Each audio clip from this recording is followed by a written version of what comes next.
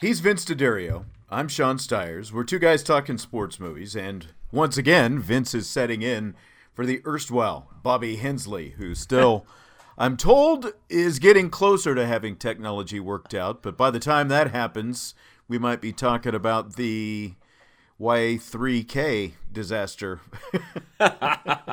He's getting closer. How do you get closer? I don't understand how that actually It sounds like there might be some new equipment being purchased. That's kind of... Oh, okay. Yeah, that's what I know. Okay. Well, today's podcast is The Rookie, baseball movie, 2002.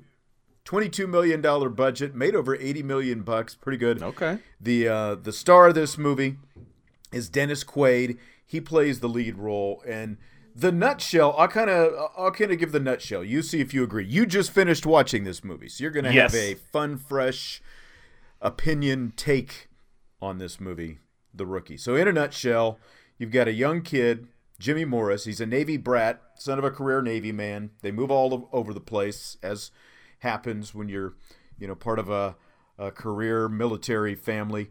So Jimmy loves playing baseball, but his dad couldn't care less about baseball or really anything else but work, it seems like. Yeah. They don't have much of a relationship. They end up moving to West Texas, where his dad is a Navy recruiter. That's like the last stop, I think, at least as portrayed in the movie by Jimmy's dad in the career military Navy stops. So Jimmy's still an early teen when they land in West Texas. They don't have baseball there. Jimmy, we don't really get to see any of this, his playing in high school or junior college, but he ends up pitching in junior college, gets into the minor leagues, but he blows out his arm pitching in the minor leagues, has to quit baseball, has a family, becomes a high school teacher and coach, and really we fast forward, about 15, really even more than 15, but from the time we see young Jimmy, probably 18 years or so. He's a high school teacher and coach. Years later, he discovers after his arm is kind of healed up and he's coaching high school baseball that he can throw in the high 90s, so he tries out for the Tampa Bay Rays, gets a pro contract, and gets the big league call-up. Did I miss anything? I think you hit it right on the head. Okay. That's the nutshell version. All right. So your initial take after just finishing up watching The Rookie, Vince, prior to this recording. Well, it's one of my it's up there for me as far as one of the movies that I enjoy, and I ended up fast forwarding through some parts and things like that because there are parts of the movie that it slows way down, and I think that is a beef of mine. It doesn't need to be 127 minutes, but I do enjoy it. The good outweighs the bad for me. Okay. I think it's a good story. I think the fact that it's based on a true story. Now there's a lot of stuff they left out for sure. I've done research on this in the past as I've watched this movie over the years. But overall, I think it's a good movie. I enjoy it. Well, and I mean, like we said, they really cover a span. And if you include all the military moves and all that kind of stuff, we're talking about a span of more than probably 20 or 25 years that they're trying to cover in the 2 hours. And I agree with you. It is too long, I think. We need to issue a disclaimer up front, I think, on this one, too. This is something that Bobby and I talk about all the time. So we have to remember this is not a documentary. It's based on a true story, but we're judging this based on just what we see as the movie. We don't have to get hung up on what really happened, what didn't happen, all that kind of stuff. I think for the most part, a lot of this is factual because it's a Disney movie as well.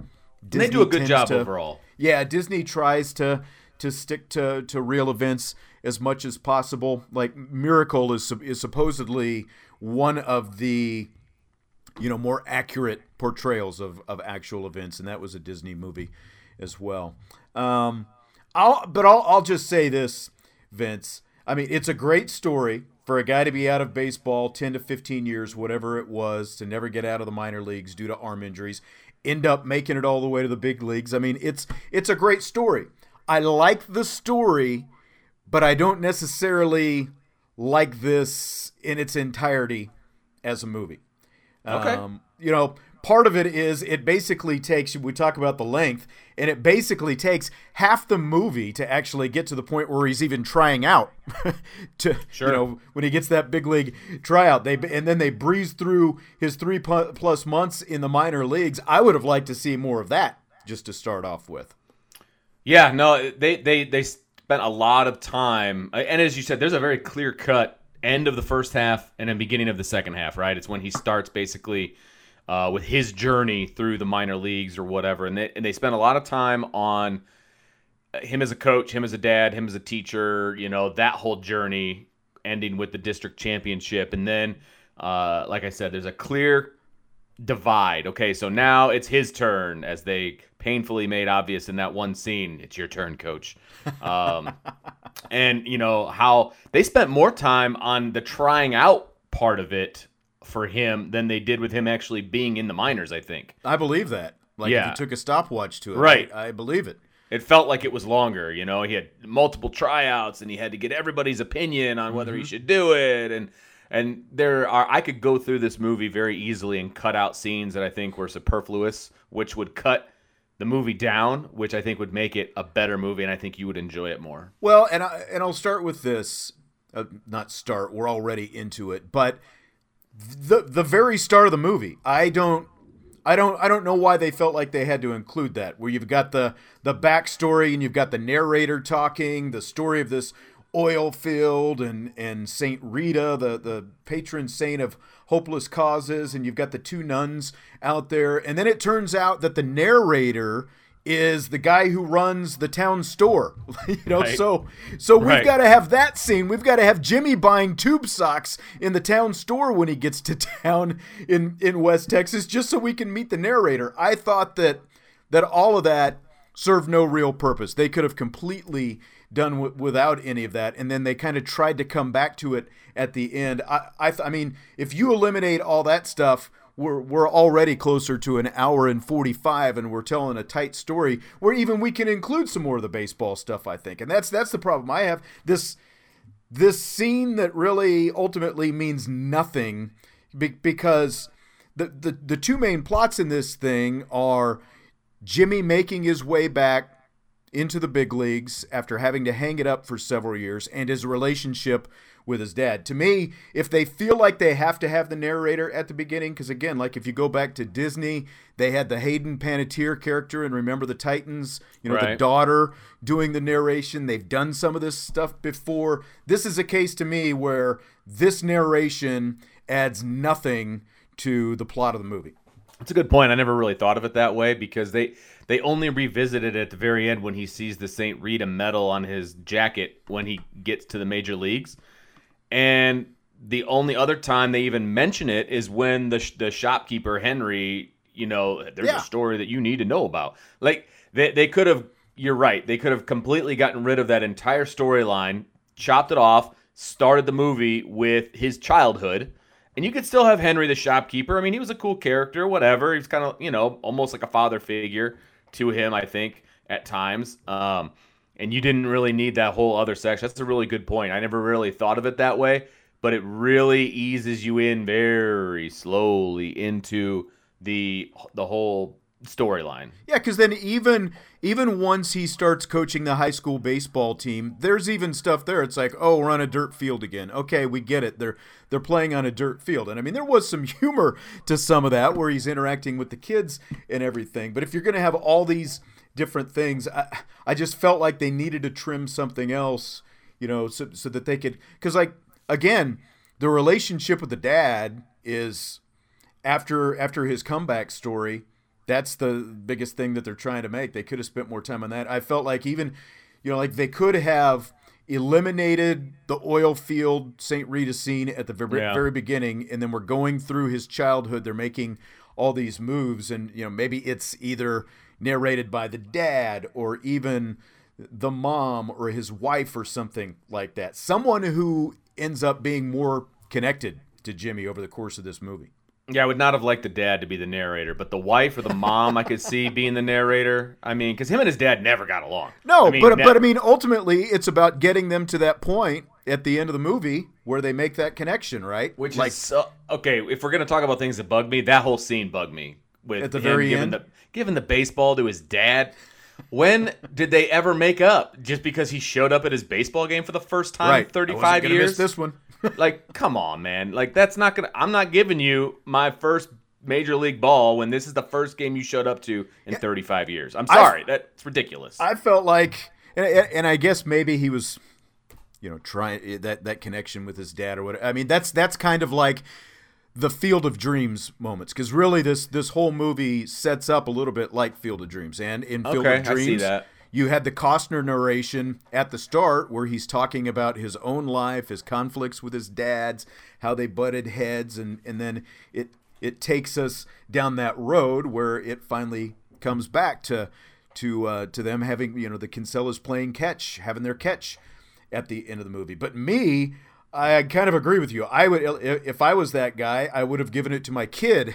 I think absolutely, or even his wife. I mean, either one. Not the dad. It's going to have to take more than one grand gesture to make up for 35 years of you basically hating me and what I love. Yeah, I mean, exactly. It's not going to happen. Because it wasn't even that he didn't necessarily go to his baseball games as the kid was growing up. There was no support for the kid. Even like any sympathy, like, I'm really sorry, Jimmy, we're moving this place, there's going to be no baseball. It's basically, suck it up, Buttercup. We're moving again. Get used to it. And I can say, as my grandpa was a career Army guy, so my dad kind of grew up in that.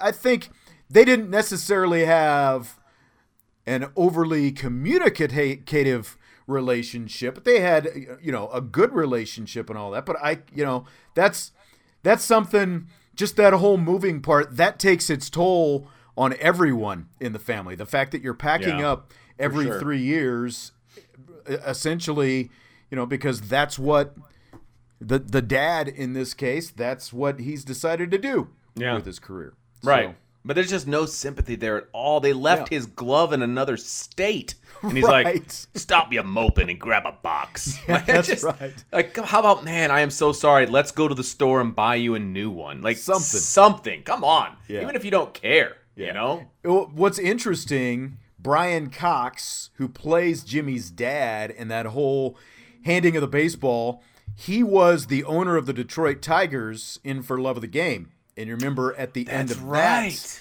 there's the ball that Costner had written, For Love of the Game, and his message to him and all that stuff. It's quite a collector of movie baseballs. Yeah. And this is just a few years after that for that. And that's what's interesting too, really, because these true events were going on in like 98, 99, 2000. They cranked this movie out in 2002. Yeah, I was going to mention that. The fact that it came out so quickly from the time that it actually took place, that it's almost like it's not even a period piece. It is now. Right. But back when they did it, I mean, they weren't going back in time. I mean, it was happening. You said you had other things that bugged you. So let me ask you this, Vince. Dennis Quaid. Is there anything related to Dennis Quaid that bugs you about this movie? Obviously, there's something that bugs you. I'm going to leave it open. Well, I'm just going to say this. Dennis Quaid was born in 1954. He's 47, 48 years old when the movie was made. He is 10 years older in real life portraying Jimmy Morris. Morris was born in like 64, 65. Quaid, 64. Portraying this guy, is 10 years older than him. And I mean, the first time they do a close-up of adult Jimmy Morris, Dennis Quaid playing Jimmy Morris, it's pretty obvious that he's not in his mid-30s. So that just bugged me throughout the movie. Yeah, so Jimmy Morris is supposed to be 35 when this is all taking place. Right? And Dennis Quaid looks every bit of 45 in this movie. No question about it. I mean, he looks like he's got the Texas leather skin and like the whole... And I don't know if they did that because they wanted to make it even more like he's old, he shouldn't be in the minors or whatever. But I never really thought about it until you said it, because I didn't realize how old Jimmy Morris was when all this was taking place. So I hadn't really done the math on that, but now that you mention it, he doesn't look anywhere near 35. I'm sorry. And maybe that had some, and I realize it's always hard. I think probably especially casting baseball when you're trying to cast a pitcher, you've got to find someone. And Quaid pulls it off to a certain extent. There, when you watch his delivery, magic. It's not like you're gonna really believe that this guy is throwing 98 miles an hour. But but he does, and I don't remember when you and I talked about this in the past, but he does have a more athletic build than the real Jimmy Morris. I mean, the real true. Jimmy Morris had like a beer belly. Yeah. You might not have believed it had you got somebody like that. Right. Yeah. Exactly. So he did look like more of an athlete than the real Jim Morris. But yeah, his mechanics were not great, and there was a lot of movie magic to make it sound and look like he was throwing harder than obviously he really was. I mean, literally explosion sounds as the ball was hitting the glove. I mean... They again, the editing room is amazing. It can make people look like they're doing amazing things. And so they did a good job with the editing. Let's put it that way. Well, and this is not, it's also not the first time, interestingly enough, that Quaid has played an athlete, and he's been much older. He was in Everybody's All-American. It was a football movie back in 1988. He was 33 years old playing a college football star back in 1988. He doesn't look young, though. That's the thing. I know. He doesn't. Like, some actors look younger than they are, and so they can pull off being in college or whatever. But, like, if you looked at me or you and you're like, yes, you could be a college athlete. No, we don't look like college. We're in college anymore. I'm sorry. Maybe more you, but... I'm holding on to dear life for my 30s right now, so... That's right. I'm pretty far away from college, but maybe you're right. Maybe they wanted to accentuate the fact that he was supposed to be older, and so they made him look noticeably older. Because I went through a list, kind of a little Rolodex in my head. Who could they have gotten? And just thinking about some guys who have been in baseball movies. We've got Costner, and we've got that category coming later. What role could Kevin Costner have played? But, I mean, just a short list of some guys who have been in baseball movies who at least would have been in the right age bracket. You've got Charlie Sheen, who of course was in Major League. He would have been in his mid-30s. Mm-hmm. John Cusack, who was in 8 Man Out. He would have been, they're all about the same age, mid-30s. Matthew Modine, who did Vision Quest. We did that a while back. And again, I don't know what Quaid would have looked like as a baseball player, but at least he kind of has an athletic build. And well, I think part of it, and I don't mean to interrupt you, but I think part of it is the fact that Jimmy Morris is a left-hander. And well, that's true too, but I mean, it's hard you to talk find about that. Movie magic, you can always, if you really wanted to, you can always just flip the film. And you can, but that makes looks things like a left-hander. That makes things pretty complicated because then you got to do all the uniforms have to have backwards Well, you do, numbers. yeah. Then you've got to you've got to write all the writing on the uniforms has to be backwards and everything. But it's complicated. You still could have pulled it off, yeah. And if you really, again, they were obviously striving for accuracy, but if you really wanted to, you could have just said he was a righty. He's right-handed, yeah, right. Instead of lefty. But you and I both know as baseball people, if you're a lefty, now granted he was throwing 98. That's amazing. Don't get me wrong. But when you're throwing 98 as a lefty, that allows you to Even fire through the minors a lot faster than if you were a righty. And that's and that is how he part of I'm sure how he skyrocketed right through the minor leagues and got that big league call up after a few months. But again, I would have liked to seen more of that 3 months that he spent in the minor leagues because they glossed over it in about 10 minutes. It seemed like. Yeah, no, I get it. I thought the baseball scenes themselves were good. I liked. Yeah, they were solid. They were solid, and a nod to your normal co-host. He likes the baseball. He likes the sport action. And I will say that the sport action, when they got to it, was good. And I think that there was a decent amount of it, especially at the high school level.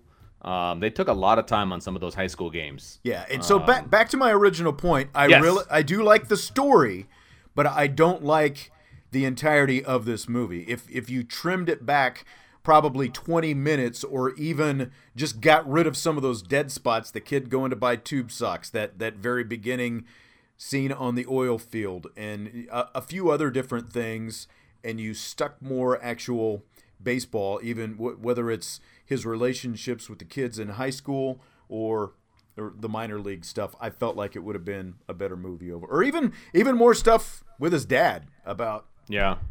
For that matter, we did find out that the parents got divorced by the time he was growing up and everything. But so do you want me to just roll through the things that bugged me? Is that what we're doing right now? Sure, we might as well. We've hit the list so far. We've hit it hard. And the things that bug me are not. See, you're good at the big picture things that bug you. The things that bug me are like the little things that just come on, man. Like, okay, that's kind of what I look at. So, like, for example. In the opening scene that you and I have both cut now from the movie, when you've got the old timers playing on the field, that is not a 90-foot field. Like, they were playing on a 60-foot tiny itty bitty more like field. A softball field. Yeah, that bothered me. Okay, grown men playing on that. That bothered me. Number two, I always thought that the actuality of his timeline was interesting because he didn't play high school baseball. He played when he got to junior college. But he had a scholarship to be a punter. That's how he got through college, not to be a pitcher. But they ended up being drafted as a pitcher, which I thought was interesting. And they obviously left that whole thing out. Again, it's 127 minutes, so you got to cut some stuff. Yeah, I get that.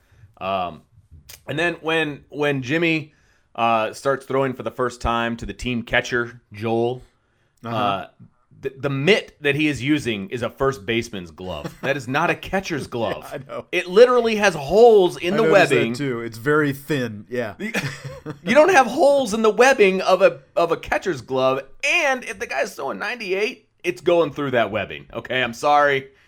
I had a problem. I know that's little, but being a catcher, that bothered me. No, but it's a fair point. It's a fair point. I did notice that too.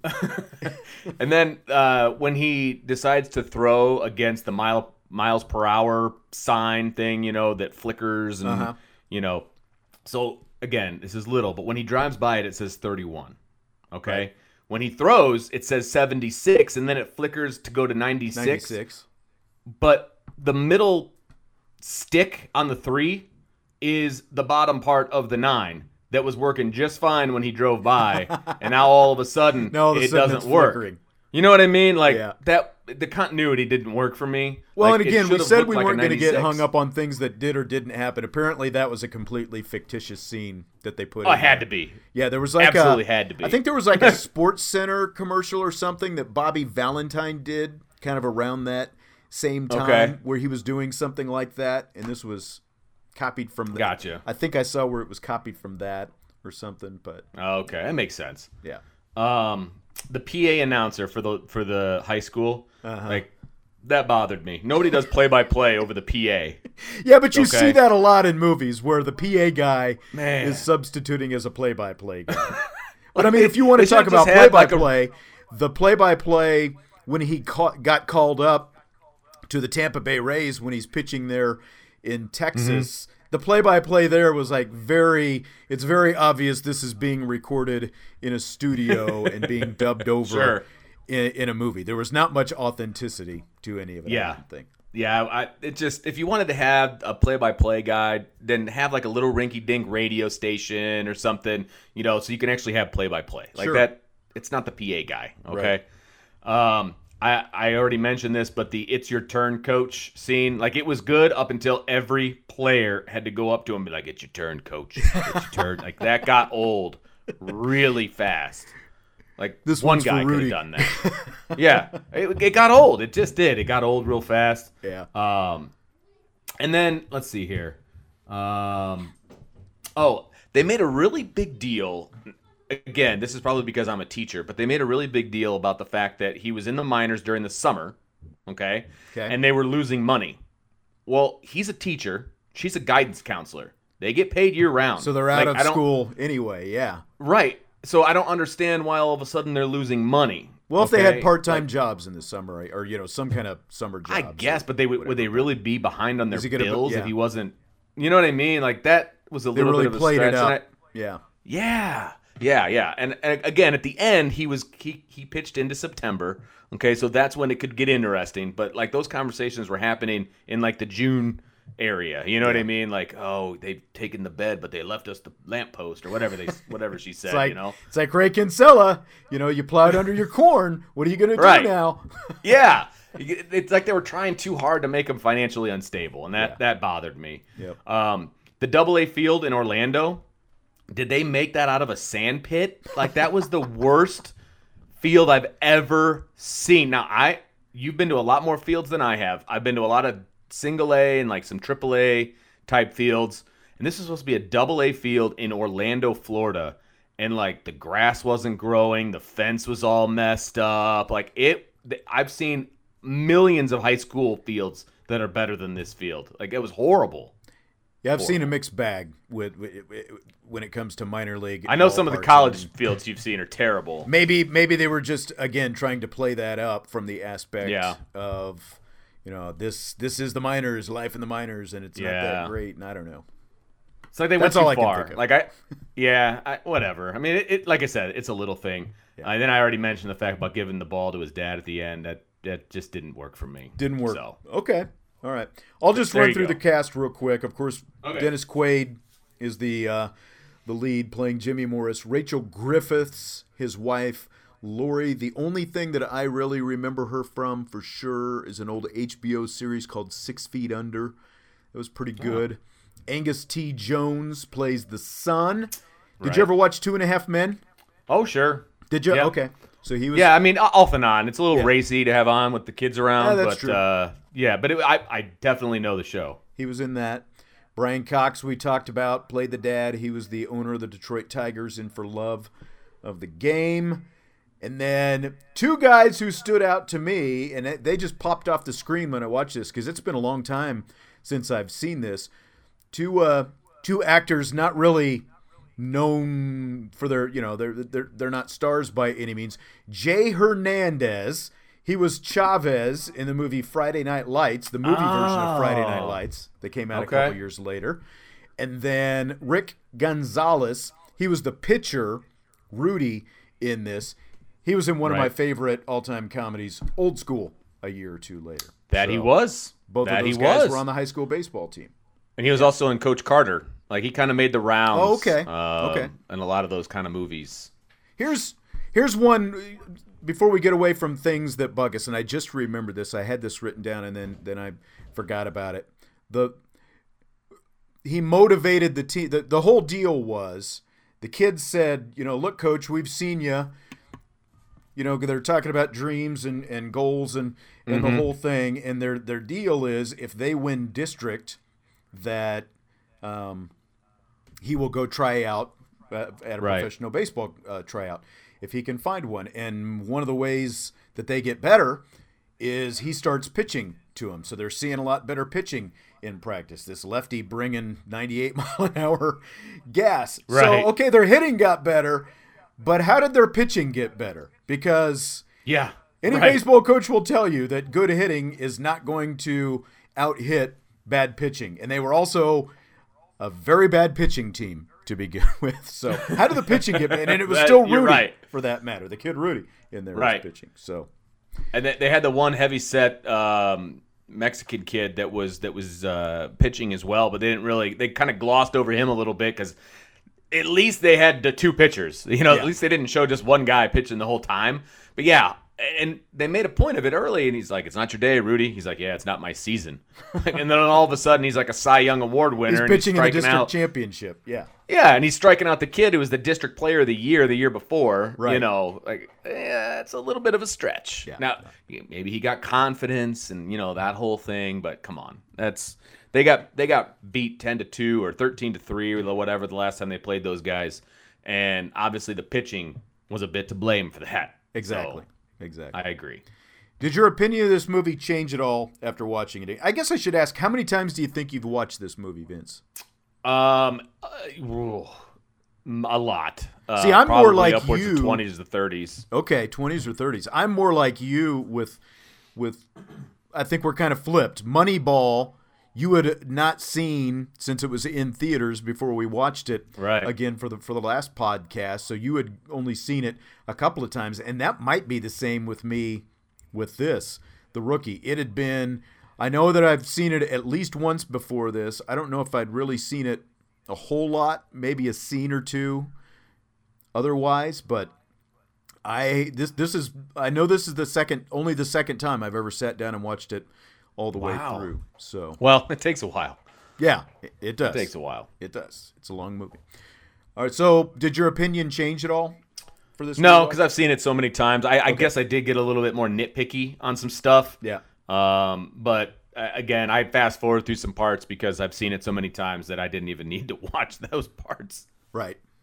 Does it hold up over? Well, and I guess I should say, my opinion, again, it skewed a lot more just with the stuff, and I'm not going to rehash everything, but it skewed a lot more, where I just kind of got, they really could have done without this. They could have, if I had more baseball, that kind of stuff. That's the biggest thing for me. Does it hold up over time? I mean, they could remake it if they wanted to. And honestly, I would almost like to have them give me the film so that I could cut some of the scenes out and then replay it. And I think it would be a better movie, honestly. Yeah. But I think it holds up over time. I don't know why you would want to remake it. There's definitely some notes that I would give if they were remaking it to make it better. But I miss kind of the time, like the phone booth scene where you've got to go to the phone booth and he's making the guy wait because he's helping his kid do his homework. I think that kind of stuff. I think it plays well in movies, and obviously you don't have that anymore. And it actually reminds me of like when I was back in Army basic training and they would march us on Sunday morning. There was a bank of phone booths, but it was like maybe 5 or 10 or something like that. And so you've got a whole platoon standing there waiting in line to get on the phone booth and call home or your girlfriend or whoever it happened to be. But again, all that stuff's different now because you're just handling that stuff on your cell phone on the bus now. You don't have to worry about that kind of stuff. But yeah, I agree.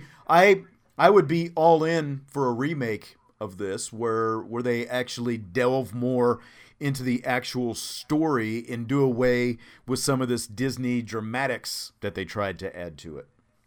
I honestly, and you said that you thought that they could dive more into the father-son relationship or whatever. I would almost cut all that out. Like that doesn't do anything for me. Yeah, I mean, it just didn't. That's at least true. The way they did it, I didn't feel like most of the conversations him and his dad had were. It was fast forward time. Like this isn't doing anything for me. I agree because really, it's relevant to his life story, I guess, but it has no relevance to the actual, the actual story about a guy who washed out in the minor leagues, blowing his arm out, and then 15 years later starts tossing the ball around when he's coaching high school and goes all the way to the big leagues. So I think, and I agree with you completely. I think they could have delved in a little bit more into his first go around in the minors a little bit. You know what I mean? Because his wife says, I had a front row seat to when you would shut yourself off from the world and blah blah blah. They could have taken 10 minutes and gone and done some of that stuff of him in the first place, getting drafted. What his life was like in the minors, the way they kind of came back together with their marriage and then moved on. He became a teacher and a coach. You know what I mean? Like they could have gone into that. You could have montaged it at the front the way both Field of Dreams and For Love of the Game do with the entirety of his life and showed more of how he ended up where he is, where all of a sudden he's in the cutting room with shoulder surgery and everything else, which and the techniques back in the 90s weren't near what they are today for that matter. So yeah, for sure. Yeah, I think they could do a lot more with that. And again, you could do away without the guy running the local downtown shop being the narrator if you really need a narrator and have somebody else doing that. Okay, so let's get into favorite lines. And now I'll say favorite lines, favorite scenes. This isn't really the kind of movie where it's plump with that kind of stuff. It's really not. It's a little bit thinner list today, but I'll let you start off with the first line. Well, I thought that Henry actually had some decent lines, the shop owner. Okay. During the sock scene, he's like, socks we have in contrast to common sense, which we seem to be running a little short on today. Like I thought that when they were playing dominoes, I thought that was a good line. You want me to keep going or you want to give a couple? I'll jump in with one. The high school kid at practice, how come we got dirt in the football field? Looks like Tiger Woods' backyard. I had that one. Yeah, that's a really good one. That's a really good one. Yep. I thought the discourse between him and his wife when the baby started crying, anybody that has kids has had this conversation, so like maybe that's why it stuck out to me. Yeah. But when Jimmy's like, "I'll get her," and the wife's like, "Is that a real I'll get her, or are you just waiting for me to say go back to sleep?" He's like, "I haven't decided yet." She's like, "Go back to sleep." Well, and even when he's at the tryout, and the kids, he's got the baby there, and the son's got to watch the baby while he goes and throws. Right. Well, and he's like, "But Dad," and Jimmy goes, "No buts. I'm dealing with enough butts here as it is." As he's changing the baby's diaper. Yeah. Like that. I thought that was a funny line. Yep. Somebody asked him, "How fast did you throw 15 years ago?" And he said, "Slow enough that the scouts stopped using the word fast." Right. I liked when the little girl was telling the mom, she's like, "You can take some Mr. Crunch if you want," and Jimmy's like, "He's a captain, Jesse. Don't go busting rank on him." Right. The scout. If I tell them I got a guy almost 2 times those guys' age, I get laughed at. But if I don't call in a 98-mile-an-hour fastball, I get fired. Yep. I had that one, too. That was a great one. Yep. That was a great one. Oh, let's see here. That's really all I've got. Okay. You pretty much nailed it at that point. I've got just a couple more lines. When he's coming back from the tryout, and he hadn't even told the wife that he was going to the tryout, and they're coming in the house, and the daughter's carrying pizza, and she says, "Daddy told me to give you pizza and don't say anything else." And she's like, "Yeah, I bet that's exactly what he said to you." Exactly. And then my last one is, I think his first appearance in the minors, the manager goes out there and he goes, "Work fast. We got a long bus trip." Right. Well, I did like some of the heckling at the AA. At Good the AA stuff. game. Yeah, I had that kind of as a scene. But yeah, some of those heckles were really good. Like, did they give you a walker to get out to the mound, or the players just carry you? Right. There's some good ones in there. And again, going back to what we're talking about with the casting of Quaid, maybe that had something to do with it. I really couldn't find any background information about the casting. A lot of times we can find, well, this guy was being considered, but they ended up with this. But maybe they did want to just play up the fact that he looked a lot older than the rest of these guys. Yeah. All right, favorite scenes. I'll start with mine when he's out. Okay. That one you talked about, I still like it. He's out on the highway throwing to the radar. The light flickers. He thinks he's only thrown 76, but it turns out 96 miles an hour. Still a pretty cool little scene. And I get it. I totally get it. And because he's like, well, maybe I am throwing really hard. And then it shows 76. He's like, yeah, that's not even as hard as I was throwing before. Right. So, I mean, I get it. Because if he would have known that he was throwing that fast, it changes the whole dynamic of the movie. Right. So, I get that. I like the scene in the diner towards the beginning. They used that scene so that the dad could tell the son basically his entire history and how he got hurt and whatnot. But I did like the back and forth of the old timers talking about the Christmas music and how Mel Torme wrote the Christmas song on the beach and, all this stuff. The back and forth of some of the old timers I thought was pretty good. Yep, I agree. When he's at the tryout, he's wearing blue jeans. Yeah. I just thought it was funny. He's wearing blue jeans. He's throwing. He asks if they want him to keep throwing. He's getting kind of frustrated, but he finds out he's only thrown 98 miles an hour. But here's a guy at a Major League Baseball tryout wearing blue jeans. It really reminded me of my childhood because, like, when I grew up, we used to wear freaking blue jeans or whatever all the time. And it's like you look around now and everyone's either shorts or you've got baseball pants or whatever. But here's an adult in the 1990s in blue jeans at a big tryout. What I guess maybe this could fall into the category of something that bugged me, but when he goes up there at the tryout, he's like, "You need to warm up." He's like, "No." Right. What? You're 35 years old and you don't need to warm up? Are you kidding me? For 30 minutes. Jeez. That surprised me. Yeah, me too. Let's see here. I did like at the bar when he was there with the other minor league guys and they're ribbing on each other.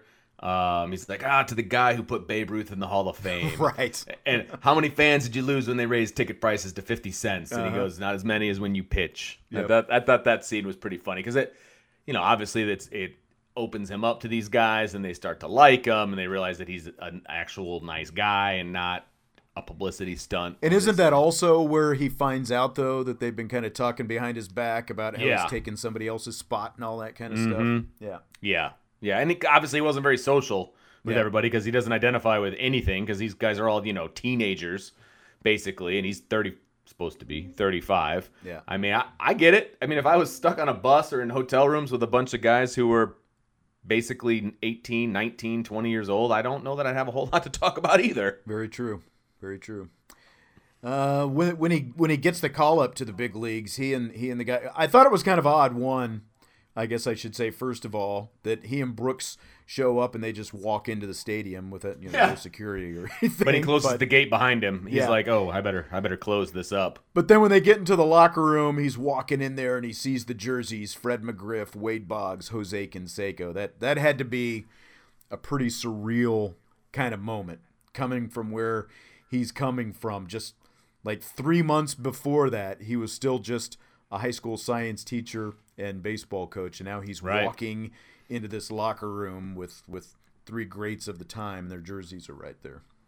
And I'm glad that they actually used the real names of the players, because I had forgotten, when I watched this, you forget that the Tampa Bay Devil Rays actually had some names on that team. Now, many of them were past their prime at that point. Right. But they had some names. But that was kind of teams. I think that was the Lou Piniella era where they kind of went out and they signed all these guys. They were trying to make a run and trying to kind of get some relevance and all that. Didn't work out for them. Took them a few more years till they got Joe Madden. But yeah, I had kind of forgotten that all three of those guys were there together at some point too.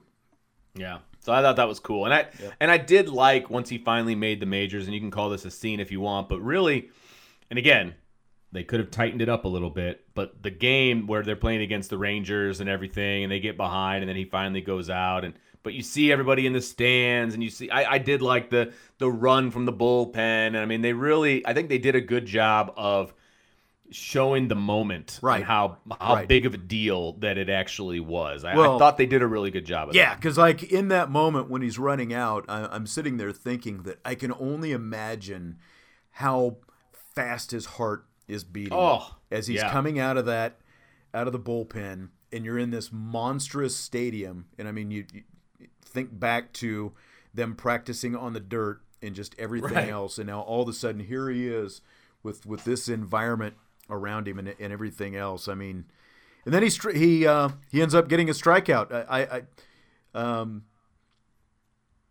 The very first batter, and I'm drawing a blank on the guy's name right now. I can't. Royce Clayton. Royce Clayton. Thank you. I knew it was someone that I would know who he was when I heard of it. Yeah. So he strikes out Royce Clayton, the very first batter that he faced. So that was a pretty cool thing, and I agree they depicted that pretty well.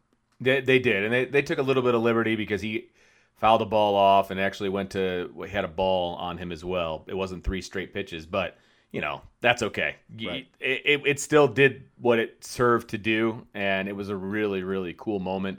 And how basically the entire town was there at the end. I mean, I thought that was really cool. It was kind of a chills moment. I mean, I enjoyed that. I concur. What role could Kevin Costner have played? Well, I mean, you mentioned it earlier. He could very easily be the lead he could be the Jimmy Morris character. And he's actually younger than Quaid. For that. Is he really? Yeah. Well, there you go. A year younger. There you go. He could have easily done it. I mean, he did For the Love of the Game, which I'm pretty sure came after that, didn't it? No, it was a couple years before that. It was like 98, 99, I believe. Yeah. Okay. But no, he could have easily done that one for sure. It was in 99. But does the lefty thing come into play? I don't know. But he could have very easily pulled that role off. Well, apparently, interestingly, the kid who played Little Jimmy, they had to teach him to pitch left-handed. Now, I don't know if that meant that he was naturally a right-hander or if he just had to learn, to look like a pitcher or that kind of thing. Yeah, but they actually had to teach that kid to pitch left-handed. So you could bring me in, and I was a decent baseball player back in the day. You could bring me in and try to teach me to do anything with my left arm, and it would be a miserable failure. Yeah, you would have to do it. You'd have to have like a year lead up to Oh my gosh, I can't throw with my left. It feels so weird. Yeah, I've tried before too. It feels so weird trying to throw with your offhand. My goodness, it's terrible. Yeah, and I thought Costner could have been maybe one of the managers or something like that if he wasn't going to be the player. Like a cameo. This is the kind of movie where he would have been the star if he was going to be in it, and he'd done so many baseball movies at that point. He wasn't going to do another one. Anything Dwayne "The Rock" Johnson could have played? I love this question.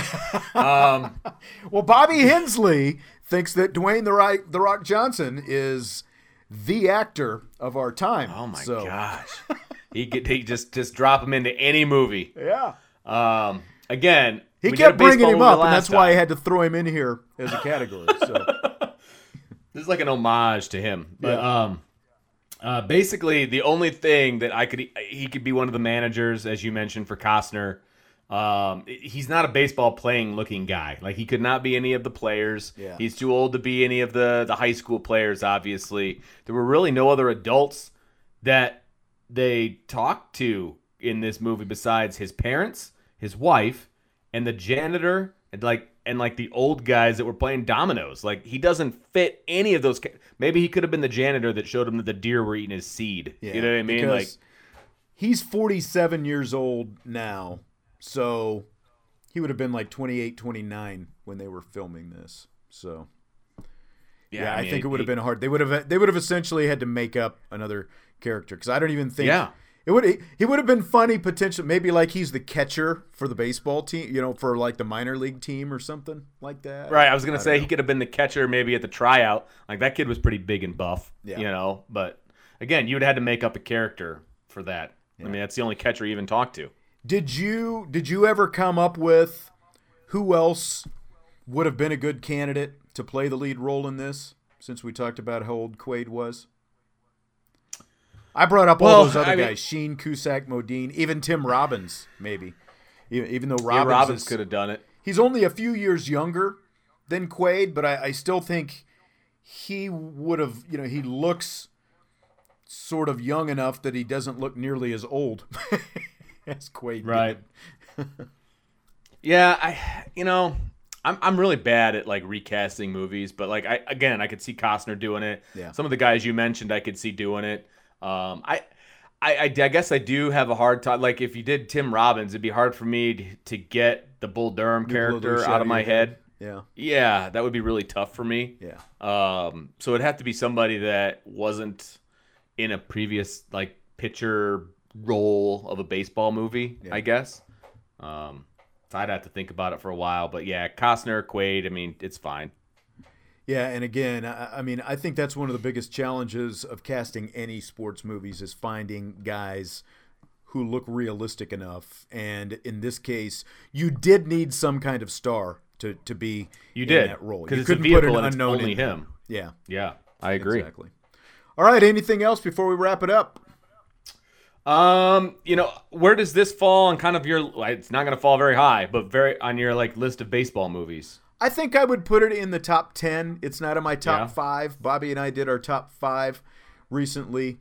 I've got Bull Durham, Field of Dreams, Moneyball are all up there. The Bad News Bears is up there as well. So it's top 10, not top 5 material though. How about you? Okay.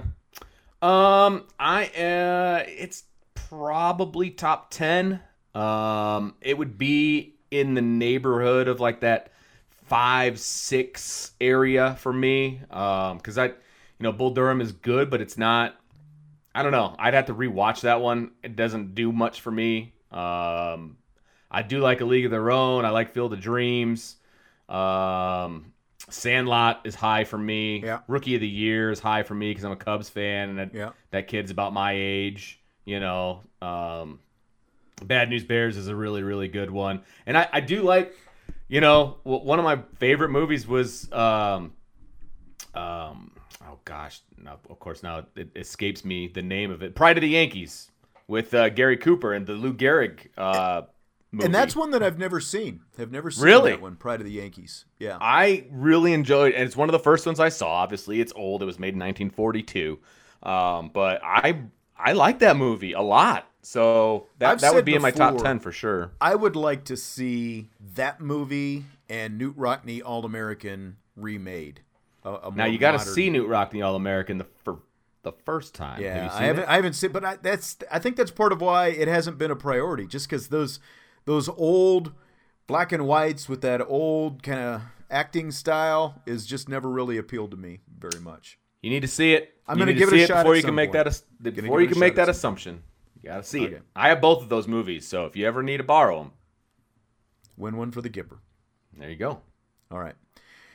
Vince, fun as always. Thanks again for filling in for the delinquent sir. Bobby Hensley. I will be talking to you soon. Yes, sir. Two guys talking sports movies. We'll talk to you next time.